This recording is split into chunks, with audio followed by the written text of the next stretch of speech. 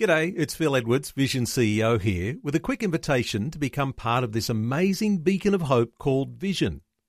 Together we can put our love into action to help people of all kinds build or rebuild their lives on the truth of God.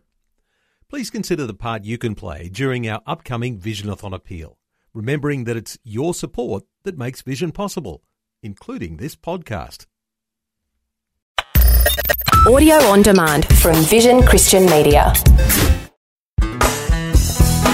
Loneliness is such a dreadful thing. It's a hunger, a need to be loved and accepted and connected that goes unmet. When we travel through those lonely places, where exactly is God? Hi, I'm Bernie Diamond. Great to be back with you again. Today we're going to take a look at this whole loneliness thing from a different perspective. And please do stay tuned, because in just a few minutes I'll be telling you about Christianity Works' free daily devotional. It's called Fresh, and it's all about helping you draw closer to Jesus so that you can become all that He made you to be. One of the hardest things in life is being alone. It happens to different people at different times. A teenager growing up might feel misunderstood. That's a lonely place to be. Someone who's married can feel like their husband or their wife is so distant. That's lonely. Work and children and pressures and responsibilities conspire against marriages. In fact, we can be surrounded by crowds of people and yet still feel desperately alone. It can even be that people are reaching out to us, but somehow we feel incapable of making that soul connection. We're like a dry sponge that somehow can't take any relationships in just at the moment. As we grow older, the children leave and they have their own busy lives, and perhaps a husband dies and the widow's left alone. Whatever its form, loneliness can be a terrible place, and it can go on for a very long time. When I look back on my life, there have been a couple of times in particular I can point to when I was really lonely. When I was a teenager growing up, I think all teenagers feel this. They feel misunderstood by their parents. And for me too, I was so different to my peers. I was short and dumpy and clever. I was a musician and not a sportsman. I was a bit of a misfit, I was never one of the beautiful people. It was a lonely time for me. And there was a time as an adult when I was on my own for several years. People, yeah, sure, there were people at work and people at church, but there were no real soul ties. You know what I mean? I'm not someone to get lonely really very much at all. I have a fairly healthy self-esteem. I feel good about myself. I truly enjoy peace and quiet and my own space and my own company. And yet I've been in that deep place of loneliness. It's like a dark pit. How do you put words around this thing, loneliness? All sorts of different circumstances and situations and different times of our lives that it happens. What's the common thread? What defines loneliness? I read this definition in an online encyclopedia called Wikipedia, and I think it's pretty good. They write, loneliness is an emotional state in which a person experiences a powerful feeling of emptiness and isolation. Loneliness is more than just the feeling of wanting company or wanting to do something with another person. Loneliness is a feeling of being cut off, disconnected, and alienated from other people. The lonely person finds it difficult or even impossible to have any form of meaningful human contact. Lonely people often experience a subjective sense of emptiness and hollowness with feelings of separation and isolation from the world. I think we can all relate to that. I think we all travel through some lonely places sometimes in life, some more than others. Some maybe have a personality that's more predisposed to being alone than others. But that sense of isolation and emptiness, the lack of connectedness, the being pulled apart from other people. I was reading a really interesting perspective the other day. It's something that Mother Teresa said. Have a listen to this. I think it's powerful stuff. She said, when Christ said, I was hungry and you fed me, He didn't mean only the hunger for bread and for food. He also meant the hunger to be loved. Jesus himself experienced this loneliness. He came amongst his own, and yet his own received him not. And it hurt him then, it has kept hurting him.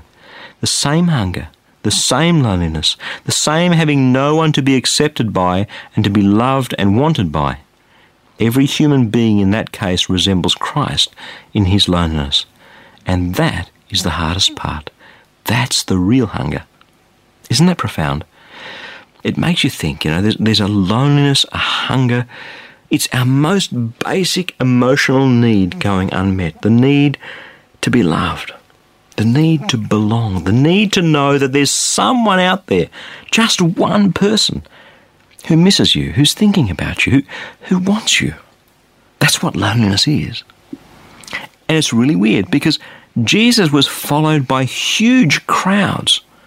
I mean, he had rock star status, and yet so often he was alone. And it was those crowds, those very same people, were the ones who demanded his crucifixion.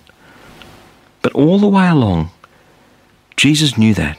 Have a listen to how John puts it in John chapter 2, verse 23. When he was in Jerusalem during the Passover festival, many believed in Jesus' name because they saw the miracles and the signs that he was doing. But Jesus, for his part, wouldn't entrust himself to them because he knew them all. See, he had rock star status. He had huge crowds. And those same crowds bayed for his blood and deserted him. He always knew.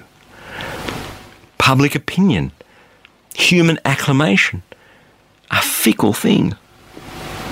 And Peter the Apostle said, Lord, I'll stick by you. I'll stick through everything. I'll even die with you. And yet, you probably know the story. When he said that to Jesus, Jesus said, look, here, it's night time. Before that rooster crows in the morning, you'll have denied me 3 times. And Peter said, no, I won't do that. And sure enough, when Jesus was being led to trial before his crucifixion, 3 times Peter denies Jesus. 3 times. One by one, the crowds, his closest supporters, his family, they all left him. He was beaten and mocked and crucified, and they left him completely alone. But as impossibly difficult and painful as that was, he was prepared for it.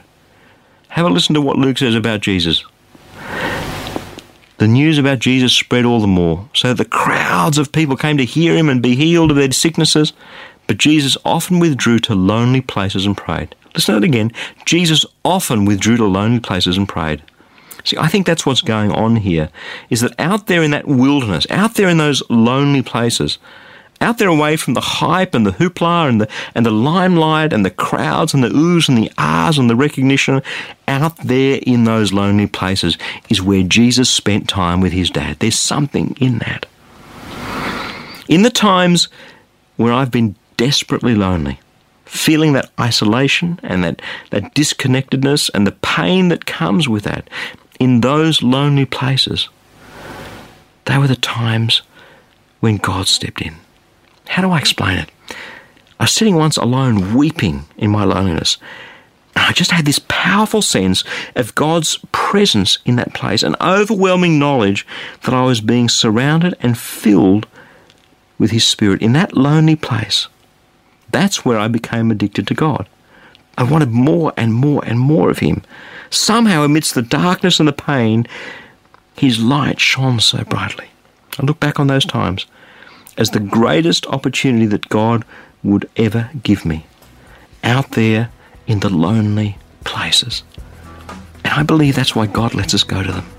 That's why God lets us walk in that loneliness, because it's the opportunity he gives us to discover his steadfast and wondrous love.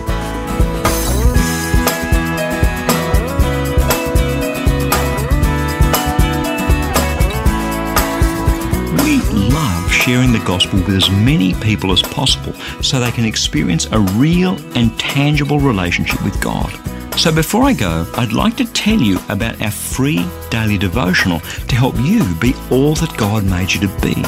It's called Fresh. Each day you'll receive a powerful scripture verse together with some words of inspiration, hope and encouragement. And the best news is that it's completely free and delivered right to your inbox each and every day, where you can choose to read, listen or even watch the daily video. It's completely up to you. It's God's Word fresh for you each day. To To receive your free devotional, just jump onto the website freshdevotional.org. You'll see the Fresh e-devotional sign up right there for you.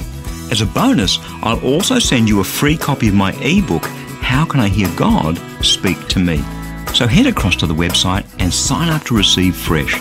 I pray that your heart will be touched and transformed as you draw ever closer to Jesus through His Word. That web address again, in case you missed it, is freshdevotional.org. I'm Bernie Diamond. Catch you again, same time tomorrow, with a different perspective.